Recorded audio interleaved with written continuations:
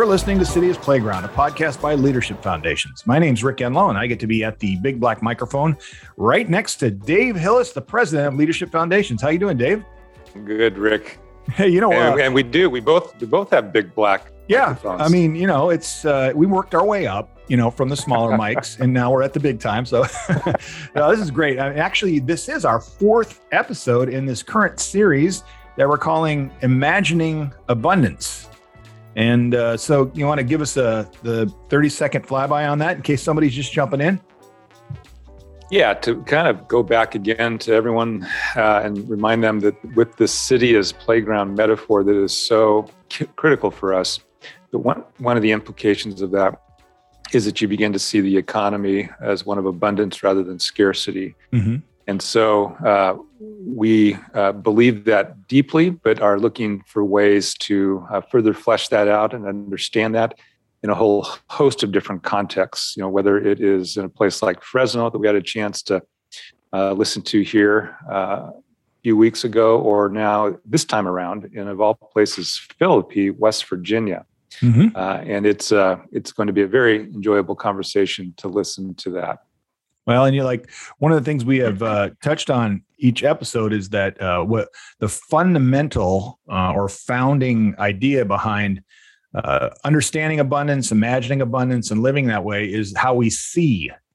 And so we talked last time about paying attention. In this case, the idea of seeing, from, like you said, not only different geographies, but different people groups, even time zones, so that's going to be great for us to switch up from the West Coast and head over to West Virginia. Now, we have mentioned several scriptural images, Dave, and, we talked about Jesus feeding the 5,000 and how that was a picture of, kind of a scarcity to abundance kind of example. Talked about the woman who, poured out this amazing, expensive perfume and showed this lavish expression of gratitude to Jesus. Yeah. I'll bet we're out of. I bet we don't have any more examples from the canon, do we? Or can you think of one more? I can. Okay, I thought you might. So yeah, I mean, this scripture I think is important, Rick, at a couple of levels. The first is I would describe it as an orientation scripture. In other words, it in effect kind of sets up the entire 66 books of the Bible. Mm-hmm. And that is that in Genesis, in the creation account, of course, we have two creation accounts. But in effect, you're almost, and I like to think about it this way, it's almost like you are inducted into a world. Mm. The image that I oftentimes think about is, Narnia and them entering in through the wardrobe. Right. And you're now a part of something that you didn't prior knew existed. And so, as opposed to just kind of running through and saying, yeah, well, Jesus or God created this. It's almost like you want to pause for a minute and look back over your shoulder and go, I think I've just left a world that doesn't, have this kind of shape. And what we see in that initial kind of creation is just this. I mean, you might even go so far as to say, not just abundance, but a kind of extravagance that borders on being too much, maybe, right? Mm-hmm. I mean, like enough already. And every time something is created, whether it's the swimming things, whether it's the heavens, whether it's the, creepy crawly things, importantly, and this is the second piece, is that it is all good.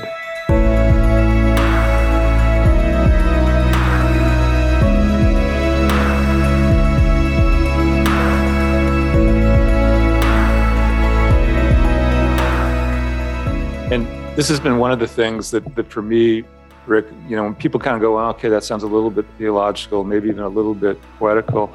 I love going into a city with a Leadership Foundation president because they're in love with their cities. And, they'll take you to this corner or that corner. And, whether they know it or not, what they are embarking upon, I think, is the Genesis liturgy of, and this is good, and this is good. And even in the places where maybe it's not so good right now, they will say something like, and it was great back in the day, and we're, now putting our hand to a couple of initiatives. It's going to bring it back to its, historical glory. But just, I think doing that, Rick, that sense of abundance, of ripeness, of just overflowing, of, we've used this word before, of effulgence, right? It's frothy and creamy and, just wonderful. And I do think that, when we feel that, like you said, when you get a chance to have somebody lead you through their city, and there's a certain sense of, even the ownership of saying it's my city, just that whole idea. Yeah, that's right. But it puts them almost in the co-creative mode, where they're saying, I have dreams for this place, and I love that when one bird would have been enough, but you know what I mean? The extravagance of the creation is such a cool thing to think about.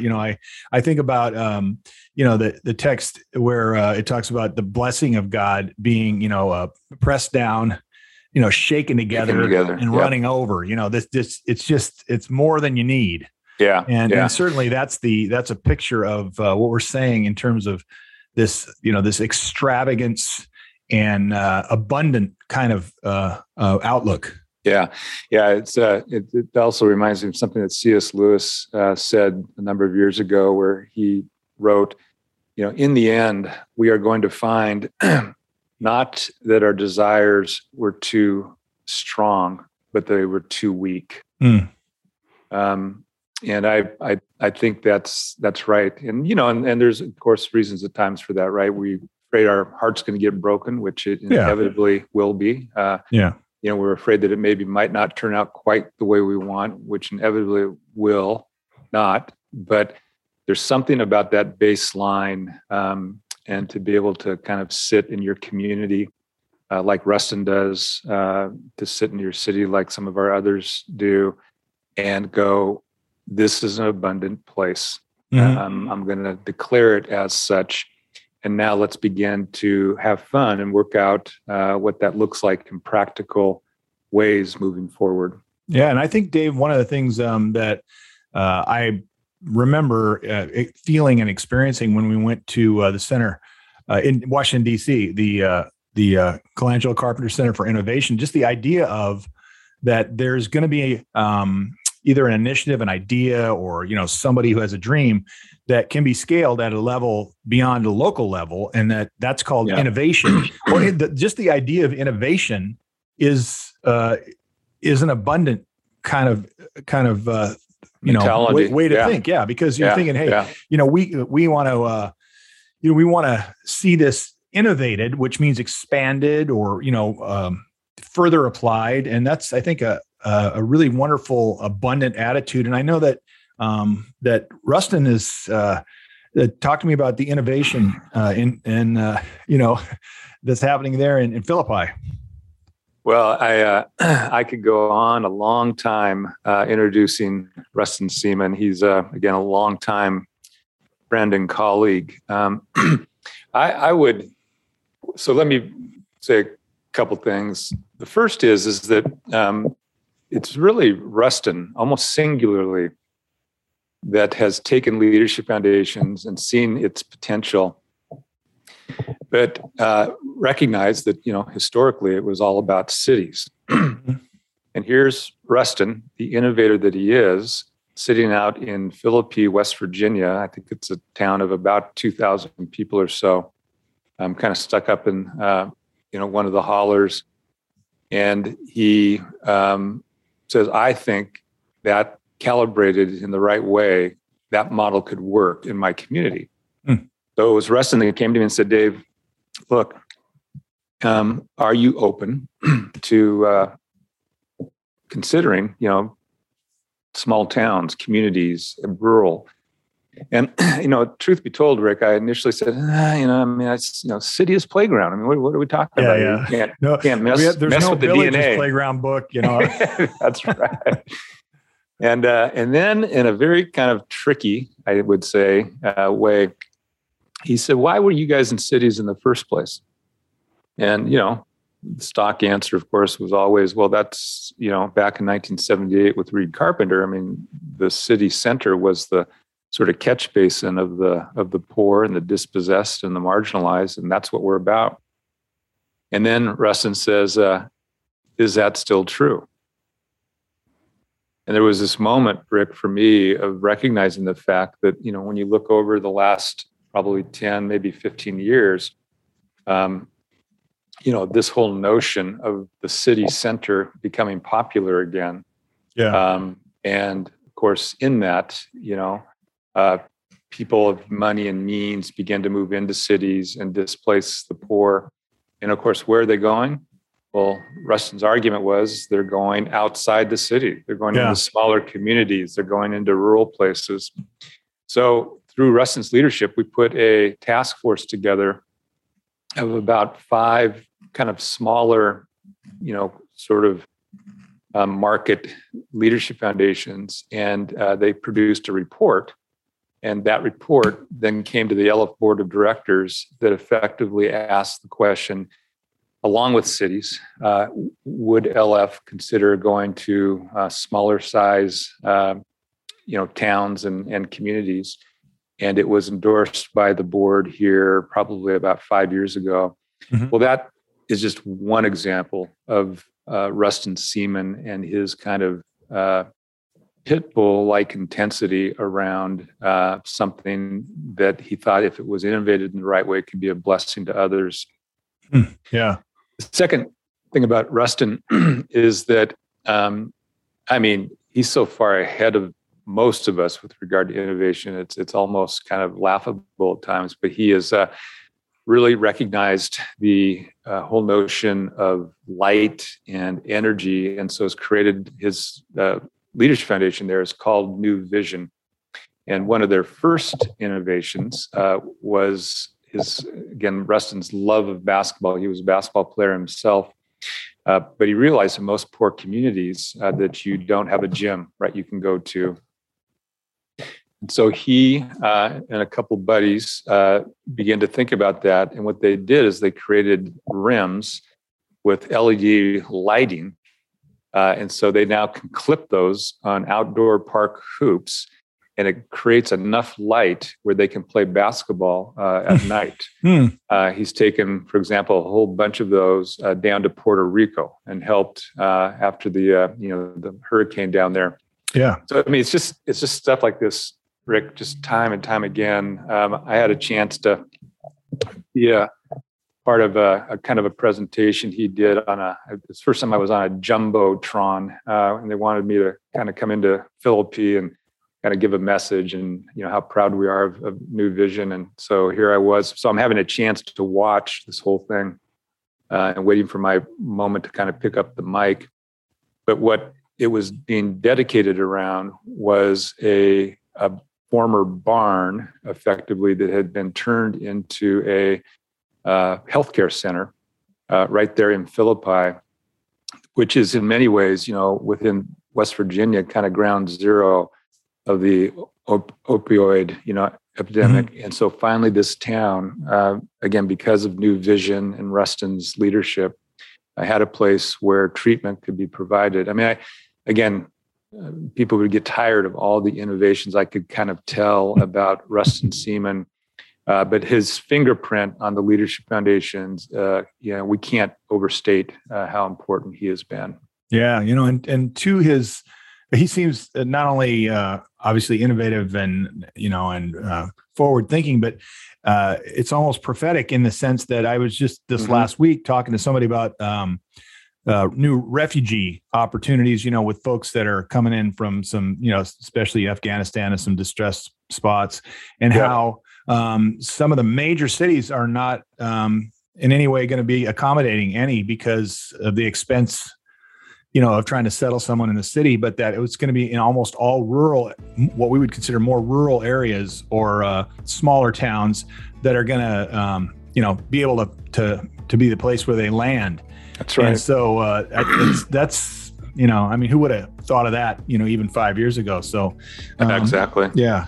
And also I think the notion when you said, the opioid, pandemic, we kind of have isolated pandemics to just, the COVID pandemic, but, that's to be aware of, other, healthcare emergencies really, prior to this is again, prophetic and innovative. So look forward to hearing from this opportunity to have this conversation with Rustin. Yeah, it's going to be great.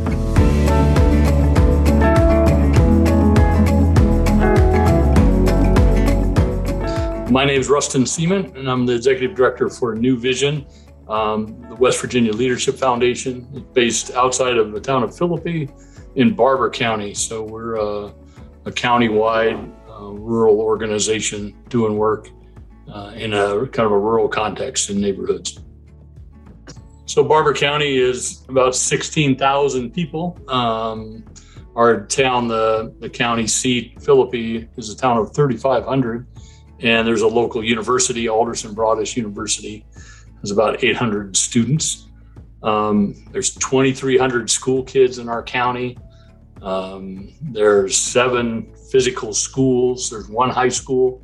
So as a rural place, everybody in a county like this would kind of be aware of the number of people that serve with different organizations. So our work, we think about going very deep with maybe a smaller set of people rather than ministering to large volumes of people in a narrow way. Our neighborhood, I've been at it 40 years, so most of the parents now were children when I first came. So I've been aware of generational work as well. That's relatively unique, but it's true of Leadership Foundations, the idea of being place-based. When you get a calling to a community, you really should transform it in the way that when you raise your own children, it becomes, the place that you want your kids to live. And it's a challenge. Rural Appalachia, is got, like many places, resource challenges, energy challenges, economic challenges, and it also has a rich history of innovative people with a real capacity. If they say that necessity is the mother of invention, then we're pretty innovative people because we've invented. You got to make your own fun. You get to, I guess I'm the unofficial mayor of our neighborhood. You get to empower yourself in different ways just because sometimes the structures are absent and you get to put some structure to it. And anyway, it's a joy to serve with the Leadership Foundation Network around the world. Been very committed to finding best practice ideas and implementing them. Our organization has 3 primary points of focus. One is youth mentoring, which we're part of the LF network of doing that around the country and even around the world.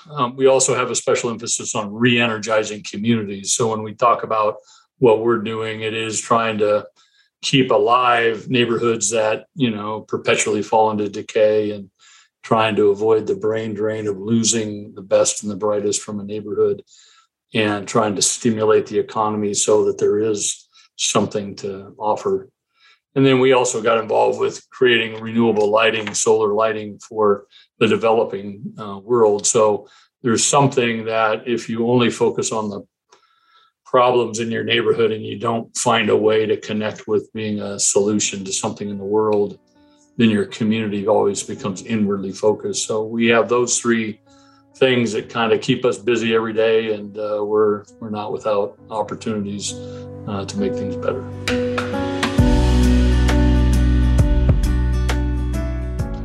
The main thing is we live in a forest. It's the most beautiful hardwood forest in the world. So it's an amazing place, but it's also, it's very isolating in terms of you can't see the forest through the trees. Sometimes a person lives next door. And so it's got a lot of covered area. Families historically have struggled economically for whatever reason. I think the people that settled in West Virginia were hardworking people at some level that probably left the East Coast to get away from government and regulation and all those kind of things. And people that settled the land here were always very indigenous and hardworking. And, you know, there is a way to make your life. You can heat your home with firewood. And the coal industry has its own legacy. You know, it's extraction technology. West Virginia has big companies that have, you know, purchased the mineral rights and employed the people, but it really didn't leave the communities where coal mines exist vibrant and alive. When the coal mines started slowing down, you know, the community is left struggling.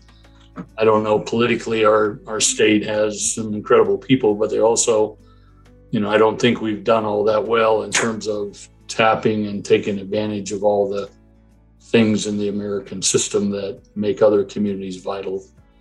So educationally, a lot of times upward mobility means that you get a degree and then you have to leave because the economy doesn't, you know, support.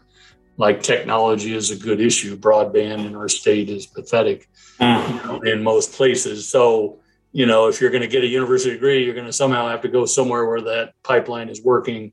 So rural neighborhoods are losing again because of the technology divide, and it's losing some of the brightest people from within the rural infrastructure. I don't know. West Virginia is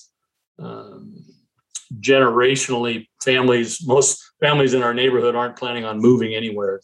So it's not, upward mobility is very different in terms of Appalachian life. Most people want to live near their extended family. And there's a real positive side to that in terms of people know their cousins and their aunts and uncles. And then there's kind of a myopic side where it's not rich with the infusion of kind of fresh ideas and innovation in terms of what is being offered. And our state's slowly catching up. I mean, we have some corridors in our state that are very progressive, our university and the interstate system, but we live more typical of West Virginia counties, 30 minutes from the interstate, where you have to intentionally want to drive to our county. There isn't just like people passing through. And so the economy, unfortunately, has always been in the bottom. It's Mississippi and West Virginia, sometimes Louisiana. We battle for the bottom of kind of vibrancy for economic life. And that's the problem that we face as an organization. One of the things that we're last in was called workforce participation. So that's the number of 16 to 24-year-olds that are actually employed or actively getting an education.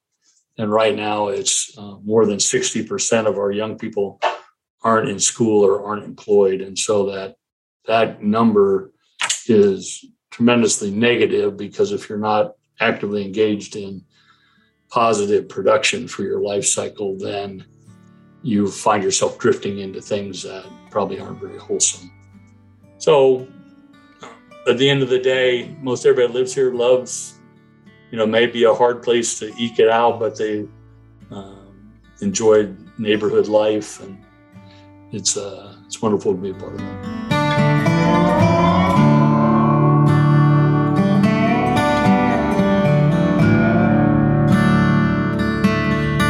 And the other thing I would say is it's a spiritual place. You know, there are small community churches. I think we have 70 some in our county. And so people, I think, have a strong belief in God, but sometimes the outworkings of what we do Monday through Saturday, you know, is very different than kind of the spiritual life on Sunday. So we have been involved with trying to help churches move into the space where, you know, the leadership of congregations makes a difference. The opioid crisis has grown up in a way that is just like incredibly sad. Millions, our county for a 5-year period had over 1 million oxycodone, hydrocodone, Percocet pills sold legally through the 3 pharmacies. It was like, there's only 16,000 people in our county, and how 1 million pills could be prescribed and sold. And what was happening is a lot of people were selling those pills to young people who then became addicted. And you get addicted, you get arrested, you get arrested, you get a record, you get a record, you don't have a job, and you lose access to your family. So some of it is, I could describe a plight that, maybe that's why they have country music. It would make you sad.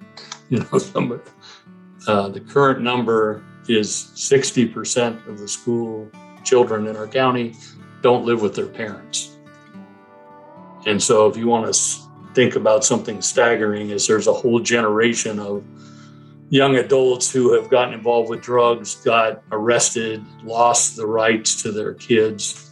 Instead of being parents, kids are being raised by kinfolk, grandparents, or in the foster care system. The foster care system in our state is exploded in a way that's nobody knows what to do. It's a runaway train, but we're thankful to be a part of a work that is trying to focus on a solution. I would say that's one thing too about our foundation is we're not problem focused. Yeah. We address problems, but we're trying to be solutions oriented. And in the journey of getting involved or feeling a calling into the opioid work, our organization is leading our county coalition toward prevention. And we have adopted the Icelandic model of prevention. Iceland is the only country in the world that would say out loud, and people would take them serious and say they don't have a drug problem, because for 20 years they've been working on a solution that's built on helping young people get through adolescence without using drugs and alcohol and chemicals. And it's not a rocket science solution. It's just a lot of hard work. And the solution is built on giving kids mentoring support, a more protective structure, schools that are more in tune with helping kids understand the dangers of drugs and avoiding them. But then leisure and free time activities. Most young people start using drugs when there's nothing to do, nowhere to go, or no adults around. So those three conditions are solvable. We can provide young people in their free time positive activities. We can encourage and get more adults to be around and be concerned. And that's our journey. We're a nation that's big on treatment, and we're great at rushing to the rescue of trying to help people recover.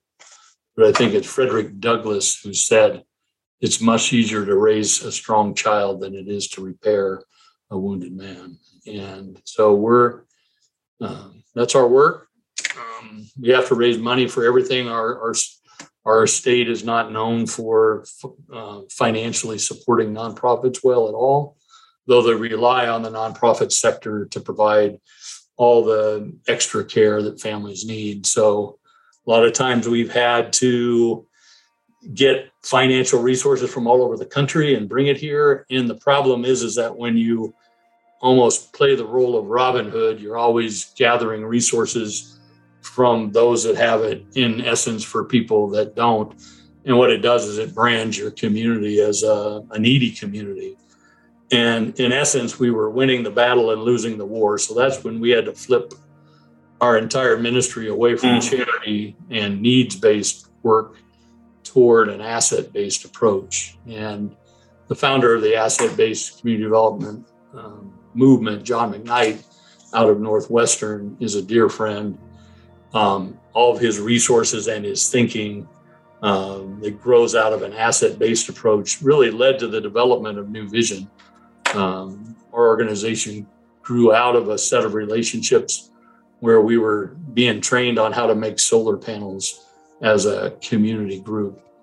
And we learned how to do things together as friends. And we were the first community with the first church on planet Earth to teach its own people how to make their own electricity from scratch. So we made 36 solar panels and put them on our church. And it led to an awareness that kind of approach toward poverty is teaching people how to be productive, how to do things that they can do for themselves. Made a lot of sense. It doesn't always generate a lot of money financially. Some people aren't sure that it's real ministry, but it's just a misunderstanding of, I think, what God would have us do. Is the best form of charity is that people don't really need it.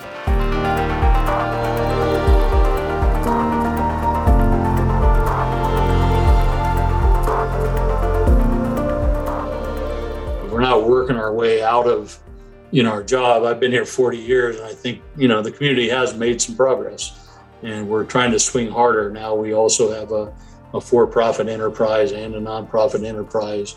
We create a job training program. We're very involved with trying to give people the tools they need to take care for themselves.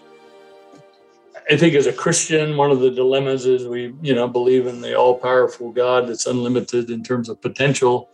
And then you look around your neighborhood. Unfortunately, most Appalachian communities, the buildings are decaying, things don't get paint.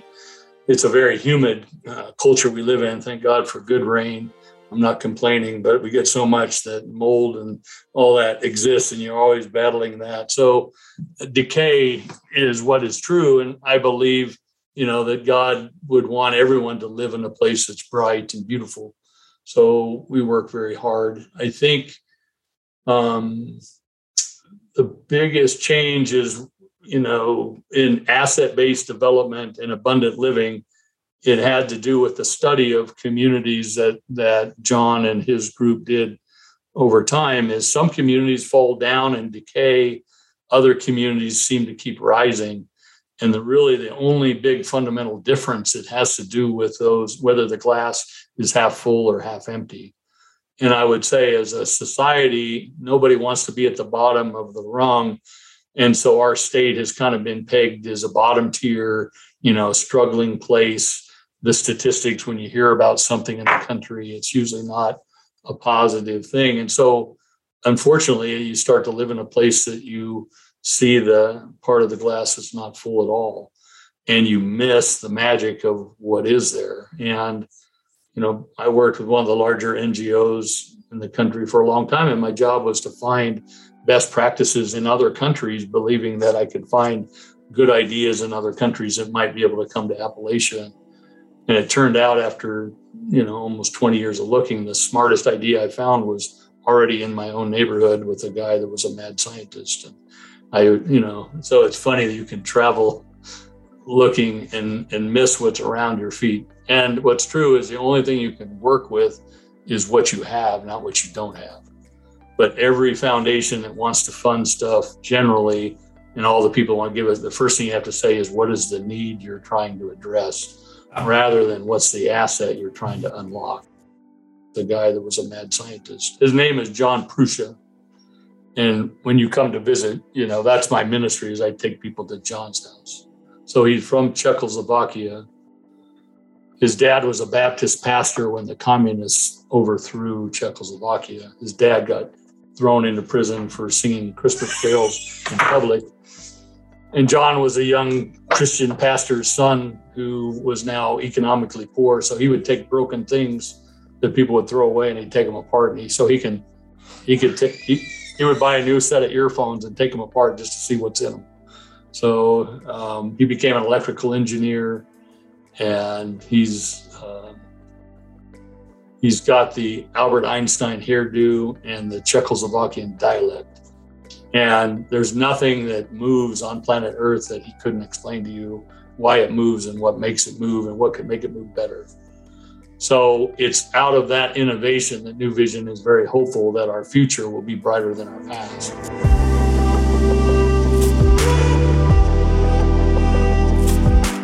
We have a group of people that we've created a maker space in our center to try and create products and things that work. I showed you the picture before I came up here. We've created what we think is the first automated throwing alley. So when somebody created a bowling alley, there was a time that they had to have human beings roll the balls back. Then mechanical engineers figured out how to get the ball back. And that's what makes bowling a powerful game. And it's all over the place and people have fun with it. But it's the engineering of that ball return system that makes bowling work. So inside our gym, we have a cutout on a wall where you can pitch a baseball through the strike zone. And if you can get it through the strike zone, it goes through the wall down to the basement, and then the ball comes back to you. If you throw a ball, it hits the wall and you got to go pick it up. So, some people say, is that ministry? All I can say is that's something that, one, it's attractive to our young people. it gives them the ability. We think we'll have much better pitchers next year at this time, and when our county starts winning baseball games and people don't know why, and it's connected to innovation that we've learned how to make the machine work. We hope eventually they'll be throwing alleys all over the country, and maybe it'll be the product that we designed that actually will end up making some money. So I think we're talking about the mindset that matters. Before anything can happen, you have to first believe it can happen before it does. Something maybe happened accidentally. I'm sure that's true in the world, but most things happen because people started believing that they tried. So I just heard this last week. It's a very powerful thing. Do you know what WD-40, where it came from? So everybody's used it for different things, but they were trying to figure out a material that you can keep the water out of your boots. If you're a soldier walking in Vietnam, the worst thing would be to get fungus in your feet. So WD stands for water disbursement. The number 40 was it took them 40 times to get the right formula. Once they got the number 40, there it is. They have never changed the recipe from that day on. But most people aren't willing to go through 40 failures. And I think that's part of the problem with ministry. People, there isn't resources to, give things a try. And when you live in a hopeless community, when you try and it doesn't work, everybody says we failed. I don't think Thomas Edison saw it that way. He just said, I know one more thing that doesn't work. He didn't see anything as failure until he finally got to the filament for the light bulb. And once he got to that, he didn't have to change his program. So we're trying to shift that way. We're trying to bring people along. It actually puts the church and the ministry in a unique space, particularly as it relates to drug prevention in our country. I don't think there's a single county or city in America that could describe for you a process that they are trying to implement that actually would stop the drug abuse problem. It's just such a massive problem, and most people think it's like poverty. It's too complicated. I think part of our job is to be serious thinkers, trust the Lord for insight, and then set out on a course. If we can create resiliency in the lives of our young people, there could be a generation of kids who actually don't fall victim to drug abuse. But it's going to take real effort. It's going to take, real resources. And it's going to take real facilities. And that leads itself to our kind of community being a playground place. Is literally, we are building a community playground. It's got a soccer field. It's got basketball court. It's got, lots of place where you can be physically active, because physical health matters. Drug abuse grows when you're physically not well. You need to take medication for your joints and all that kind of thing. We think the longer and more active you are physically, and physical health matters. Mental health matters. We've gotten involved with telemedicine. So some of the kids that we deal with have been victimized. And it's like PTSD in the life of a child is called ACEs, Adverse Childhood Experiences Syndrome. Well, when a kid gets victimized as a child, their brain just doesn't develop well. So we're trying to help them get mental health. And then the job thing is economic health. We're trying to teach kids. Some kids come from families that don't have employment. And most young people learn how to work because their parents have kind of mentored that into them. When you have kids, whole generations of foster care kids that have lost their parents. Well, you lose your parents usually because they're arrested and they're confined. And it's just, those are challenges that are real. And I don't know that they're going to be overcome, but it's the right work to be doing. We appreciate being a part of a national and global network because people are thinking about the same set of issues in different contexts. We have the benefit of our neighborhood being small enough that we have about 400 families, and so we know the names of all the families. And you can kind of see the trajectory of all the kids. One of the challenges of rural leadership is most people that are the principal are also on the Lions Club and school board. So every pastor serves 5 or 6 things, and it doesn't bode all that well because you stretch yourself too thin. And then people, I don't know, it's just the way it is. And so we're trying to develop more capacity of more people to develop more leaders.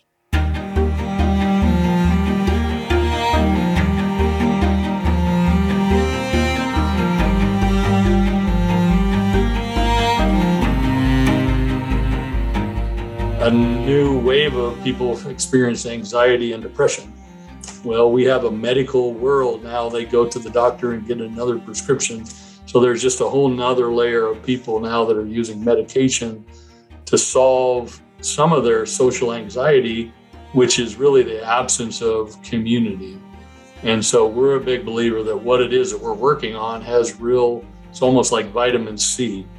You know, when you go to a place where people know your name, where you can do art, or you could play basketball, or you could cook good food, all that stuff. So we're a big believer in multi-functional centers that draw people together into what we would understand as a Christian community environment, where relationships are bound, where information is shared.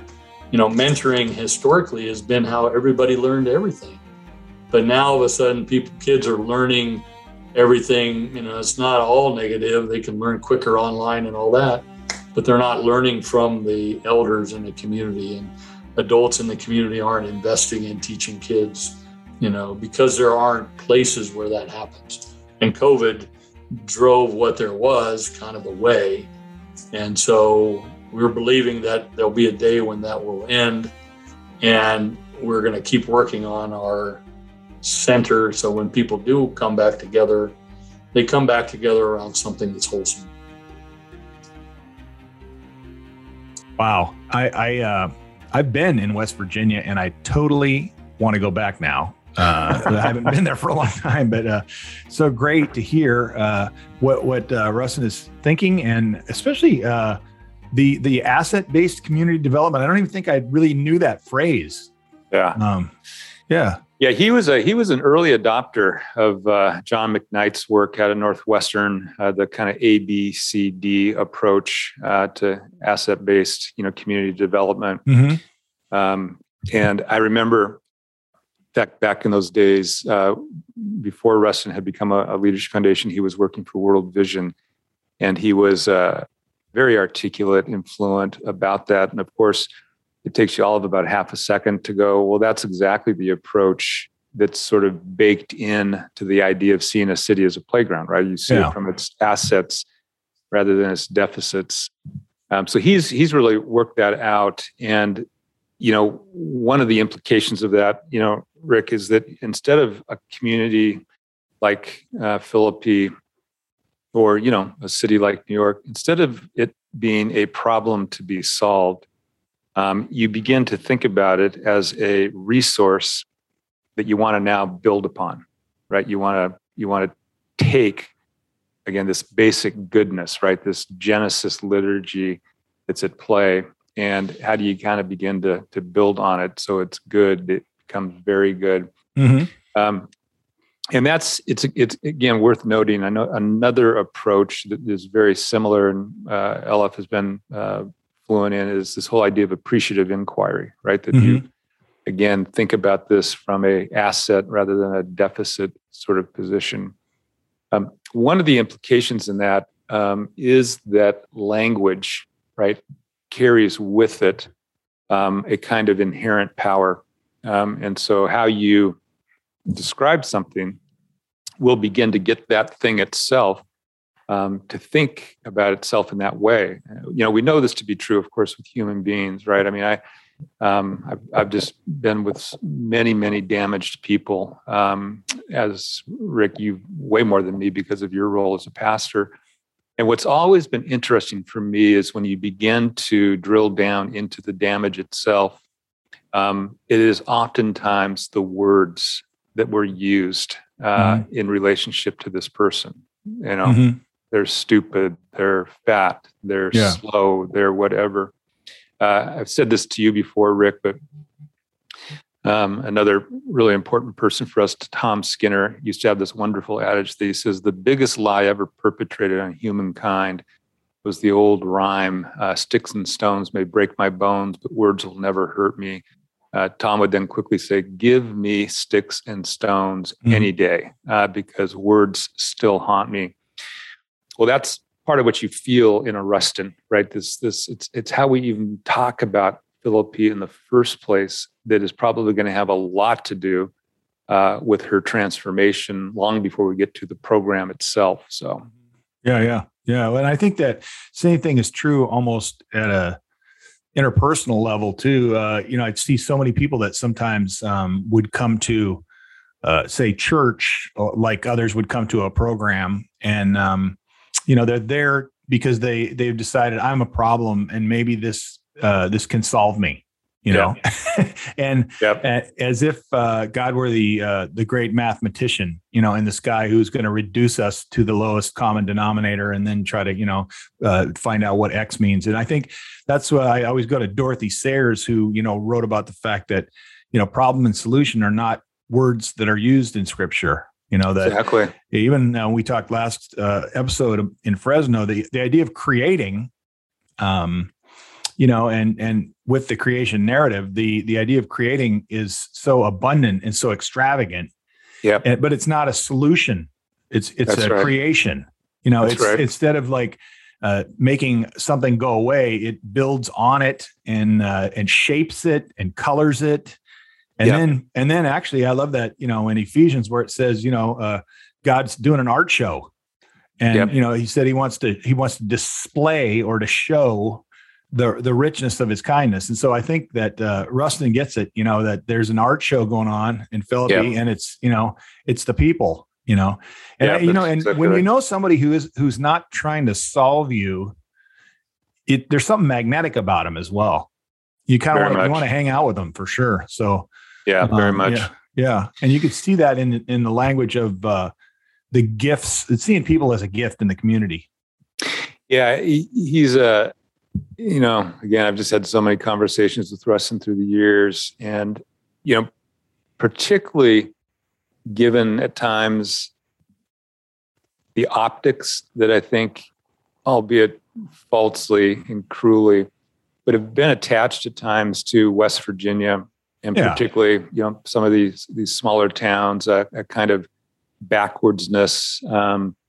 And if you ever want to see, Rustin, get his ire up quickly, it would be to talk like that about West Virginia and his fierce commitment to the talent and the gifts that sit in this community. And he has this almost kind of magical way of finding these women and men and giving them a platform by which to begin to demonstrate that. And, by the end of it, as you said, you're just absolutely persuaded and go, that's the way to do it. It's interesting, just as a little aside, I just had a chance, Rick, to have a good conversation with our friend and mentor, Ray Bakke, who, is sort of towards the end of his life here. And so I had one last time with him and thanking him on behalf of both, my obviously, debt to him personally, as well as the LF network as a whole. And Ray, he, right to the end, he was just, waxing eloquently. And he said, he says, Dave, the key to every community, and city to, get better are the 3 Ps. And I paused, right? Because I've heard Ray, I've drunk from the Kool-Aid, and but I said, and he kind of looked at me and he said, "Do you remember them?" And I was kind of fumbling here a bit, and I said, "Well, there's the prophet, for sure, and then the priest." But I was just searching, Rick, for this 3rd P, because from my vantage point, Ray had never shared it, and he said, "The poet." And we had this great conversation about, again, here's this extravagant abundance of God, so much so that it's like this developing nation, if it's going to reach its, kind of expectancy and what it's meant to be, you're going to have the hard word of the prophet at times to keep them on track. You're going to have the priests that can come in and, help bring things along. But you need somebody a poet that can talk with language about people and the way that they can, aspire and, become what they were meant to become. And, it got me thinking about Rustin. Rustin does probably all three Ps, truth be told, but it's that poet side of Rustin that I thought, in this interview came out, because he just absolutely talks time and time again about the gifts, the embedded potentiality of Philippi. Yeah. Yeah. Well, that is so great. And one again, for most of us, we know that you not only had a chance to visit Ray, but you also brought our greetings. Many of us had a chance to write something down, and you handed that off. We appreciate that, Dave. And then also Ray decided he put the blessing on you for the LF community. And so thanks for being there to kind of receive that on our behalf. Yeah, thanks. Absolutely. Well, this has been a wonderful episode, and we always end our episodes by a recommendation that would help us see more clearly the city as a playground and would open our eyes to see the city as God does. And we have a few recommendations from our prophet, priest, and poet, Rustin Stevens. So let's hear what Rustin has to say. Wonderful.